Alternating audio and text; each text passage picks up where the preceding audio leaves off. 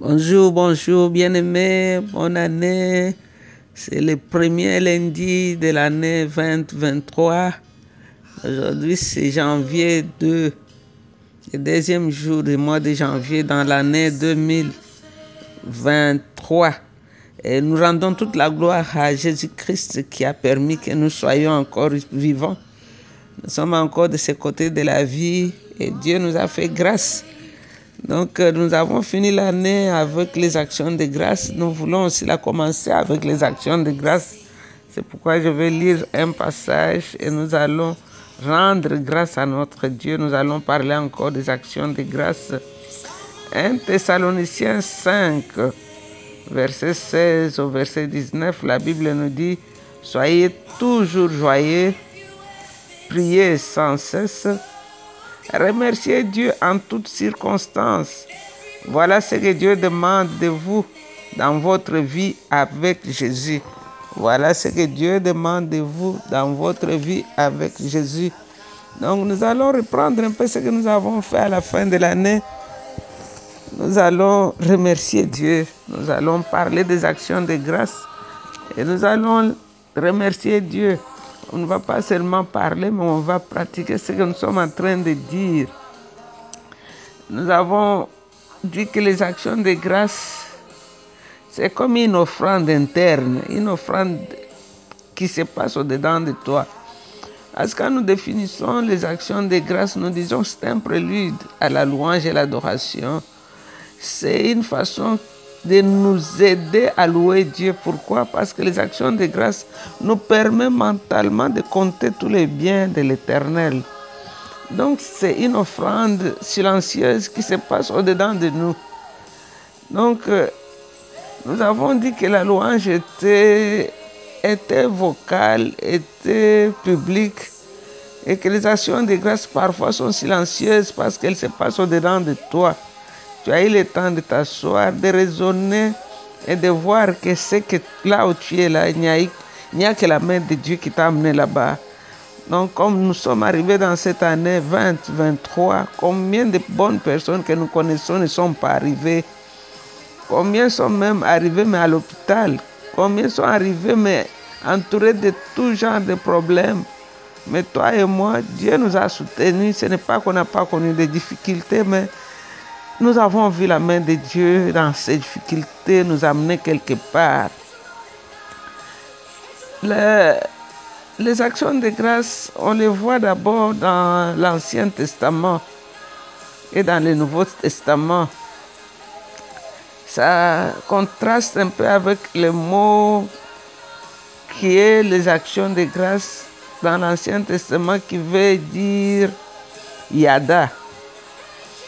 Yada, par exemple, veut dire merci à Dieu en levant les mains. Souvent, nous savons quand quelque chose de bien nous arrive, parfois la seule façon de l'exprimer, c'est en levant les mains. Donc, Yada qui veut dire merci à Dieu en levant les mains. Et ça vient du forme de ce mot qui s'appelle Yad. Yad qui veut dire les mains. Et il y a aussi Toda. Toda aussi, c'est une forme de louange, c'est une forme aussi des actions de grâce, mais ça va plus dans le sens du sacrifice de louange, du sacrifice d'action de grâce.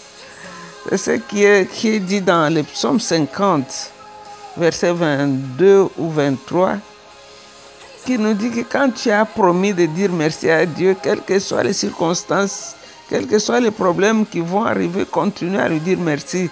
Toda, c'est-à-dire, tu dis merci avant d'avoir vu ce que tu cherchais à voir, avant d'avoir reçu ce que tu voulais avoir.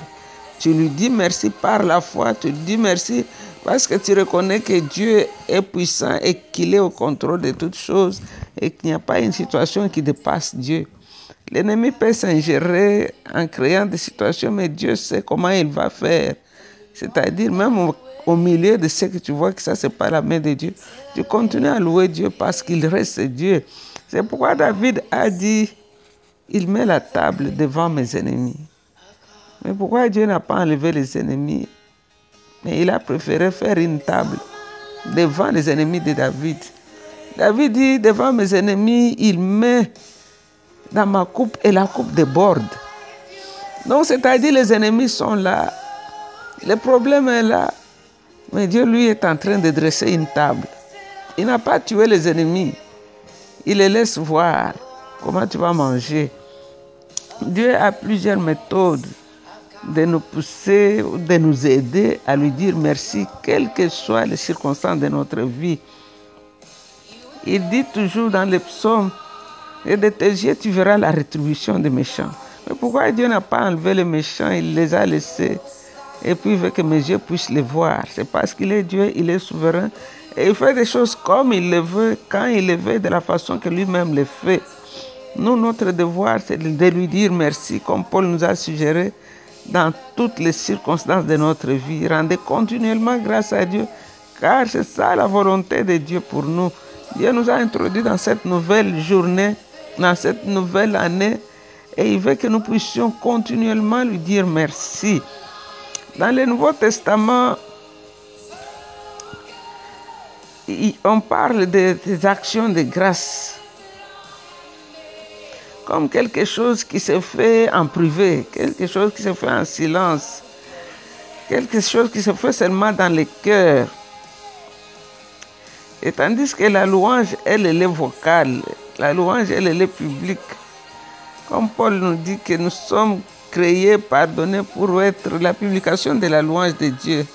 Célébrer la gloire de Dieu, donc louer Dieu à haute voix. Donc ici, ça introduit le concept de dire publiquement comment Dieu est bon, de témoigner la bonté et la grandeur de Dieu. Dans le mot grec qui dit merci, c'est charis. Charis vient de la racine du mot charismatique. Et cela est relié au mot grâce. C'est-à-dire les actions de grâce, c'est la réponse à la grâce de Dieu. C'est la réponse à la grâce de Dieu. Par exemple, les Espagnols, quand tu lui donnes quelque chose, ils te disent mucho gracias, gracias. Ils ont pris le mot grâce pour exprimer le merci et les actions de grâce. Donc, quand ils veulent te dire merci, ils disent grâce. Donc, ils ont pris ce mot grec. Donc, c'est une action qui nous pousse à nous réjouir tout le temps, comme Paul l'a suggéré dans 1 Thessaloniciens 5, 16 à 19, de remercier Dieu tout le temps, sans stop, non stop. C'est-à-dire en toutes choses. Et croire que c'est la volonté de Dieu. Joseph disait à ses frères, il ne faut pas avoir peur, parce que ce que vous avez fait comme un mauvais plan, Dieu l'a tourné en bien. Parce que Dieu connaît la fin d'une chose avant son commencement. Vous avez planifié de me vendre chez les Égyptiens, de me tuer, mais Dieu a transformé ça en bien. Ne vous effrayez pas. Alors, parfois, on se dit, mais comment on peut dire merci à Dieu quand tout semble perdu? Le mari t'a quitté, un enfant a été tué. Comment on peut dire merci? C'est pas de la folie, c'est pas le théâtre. Comment on peut dire merci quand le diable amène les gens dans l'enfer tous les jours? Comment on peut dire merci? Ici, on va dire merci parce qu'on sait que Dieu est vrai. On va dire merci parce qu'on sait que Dieu contrôle toutes choses. On ne veut pas dire merci parce que le diable a tué quelqu'un, mais on va dire merci parce qu'on sait que Dieu reste Dieu. Il est souverain, il est le roi des rois et il est le maître des temps et des circonstances. C'est ce que nous avons vu même dans l'histoire de Job. Sa femme n'en pouvait plus. Elle est venue lui dire, je ne vois même pas ce que tu fais encore avec ces dieux-là. Maudis-les et meurs. Et Job a dit, tu es folle, parce que tout ce que nous avons eu là, nous l'avons reçu de Dieu. Donc moi, je vais continuer à les louer. Ça semble être un peu ridicule, un peu fou de continuer à louer Dieu quand tout semble perdu. Mais la vérité est que Dieu reste Dieu. Dieu reste Dieu. Alors comment on peut lui dire merci en toutes choses quand tout n'est pas bon? C'est ce que je disais peut-être dans Jean 3, 8, la partie B. Jésus dit que c'est pour ses propos, c'est pour ça même que le Fils de Dieu est apparu pour détruire les œuvres du mal, les œuvres de l'ennemi. Donc si Jésus est venu pour détruire les œuvres de Satan, c'est-à-dire ce que Satan fait n'est pas bon. Donc on ne peut pas célébrer ce que Satan fait parce que Jésus est venu pour détruire cela. Et Jésus nous dit dans Jean 10, 10 que lui, il est venu pour donner la vie et la vie en abondance, pendant que l'ennemi, lui, est venu pour voler et détruire. Alors, si l'ennemi détruit, si l'ennemi fait ce qui est contraire à la volonté de Dieu, c'est-à-dire c'est mauvais, donc on ne va pas bénir Dieu pour les choses que le diable est en train de faire, mais au contraire, on va louer Dieu parce que Dieu, il est Dieu. Si nous louons Dieu pendant les cas de maladie, c'est parce qu'il a... La Bible nous dit dans 2 Pierre 24 que Jésus a porté toutes nos maladies. Jésus a déjà guéri toutes nos maladies. Nous marchons dans la guérison que Jésus nous a déjà acquise à la croix il y a plus de 2000 ans. C'est pourquoi nous louons Dieu quand nous nous trouvons dans cette situation-là. Parce que nous savons que la guérison de nos maladies, de nos infirmités a été pourvue. Ésaïe nous avait parlé de ça, mais Pierre nous dit que ça a été fait. Ésaïe parlait dans le futur. Mais Pierre utilise le passé parce que c'est un fait, ça a déjà été acquis et accompli. Donc nous allons bénir Dieu dans cette nouvelle année qui a commencé. Je déclare que c'est une année de paix, une année de joie, une année où notre connaissance de Jésus-Christ va passer à un autre niveau. C'est une année où nos oreilles spirituelles seront ouvertes pour entendre ce que Dieu nous dit. C'est une année où nos cœurs seront sensibles à la voix intime de Jésus, à la voix intime du Saint-Esprit qui parle directement à notre esprit. C'est une année où nous allons marcher à une autre dimension de la révélation de qui est Jésus. Car il a dit, cherchez premièrement le royaume, tout le reste vous sera donné par sur quoi. Donc si nous connaissons que nous sommes dans le royaume et nous marchons dans le royaume, tout ce qui était difficile sera simplifié. Donc nous allons louer Dieu, lui dire merci parce que nous sommes en train dans cette année, une année de victoire, une année où le corps du Christ, nous allons chercher plus Jésus que les miracles. Nous allons chercher plus celui qui bénisse plus que la bénédiction. Nous allons chercher plus la face de Dieu plus que sa main. Nous allons chercher Jésus plus que toute autre chose. Et nous allons marcher avec Jésus plus qu'on l'a déjà fait jusque-là. Nous voulons t'adorer, Seigneur. Nous voulons parler de ta bonté. Nous voulons parler de ton amour. Nous voulons parler, Seigneur, de tes bienfaits, de ta protection. Nous te disons merci, Seigneur, parce que nous avons traversé. Nous sommes maintenant dans une autre année, 2023.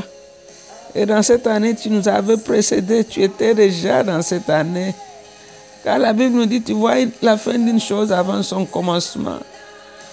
La Bible nous dit que Jésus était immolé avant la fondation du monde. Seigneur, tu connais tout ce qui va arriver dans cette année. Tu connais tout par détail. Ma prière est que nous grandissions dans notre marche avec toi. Que la révélation de Jésus-Christ dans notre cœur soit intensifiée. Que la soif de chercher Jésus soit intensifiée. Que l'amour de partager, de lire ta parole, de la méditer soit intensifié. Que la soif de ta présence devienne notre priorité, Seigneur. Sois adoré, grand Dieu de l'univers. Sois adoré, toi le Créateur incréé. Sois adoré, toi la paix retrouvée. Sois adoré, Jésus de Nazareth, toi le pont qui relie le ciel et la terre. Sois adoré, toi la fusion du divin et de l'humain. Sois adoré, toi les lieux de rencontre de l'éternité et des temps. Nous t'aimons, grand roi. Nous t'aimons. Merci pour l'année nouvelle. Merci pour nos familles que tu as fait traverser. Merci pour nos amis, nos connaissances. Merci pour tout ce que tu as fait, Seigneur. Nous avons été malades, tu nous as guéris. On a traversé des moments difficiles, tu étais avec nous. Et nous te sommes très reconnaissants. Laisse que toute la gloire te revienne. Seigneur, je prie pour mon frère, je prie pour ma soeur, tout celui qui se trouve dans l'incertitude, dans les questions sans réponse. Que la paix que toi seul tu donnes puisse envahir leur cœur et leur esprit. Que leurs yeux soient illuminés pour qu'ils puissent contempler ta gloire à travers même les moments difficiles, qu'ils puissent te voir. Merci Père. Pour nos enfants, nos petits-enfants, nos amis, que tu bénis. Et c'est dans le nom de Jésus que nous avons ainsi prié. Et avec beaucoup d'actions de grâce, nous disons Amen, Amen. Vous êtes bénis, soyez fortifiés dans le Seigneur. Jésus vous aime. Bye, I love you.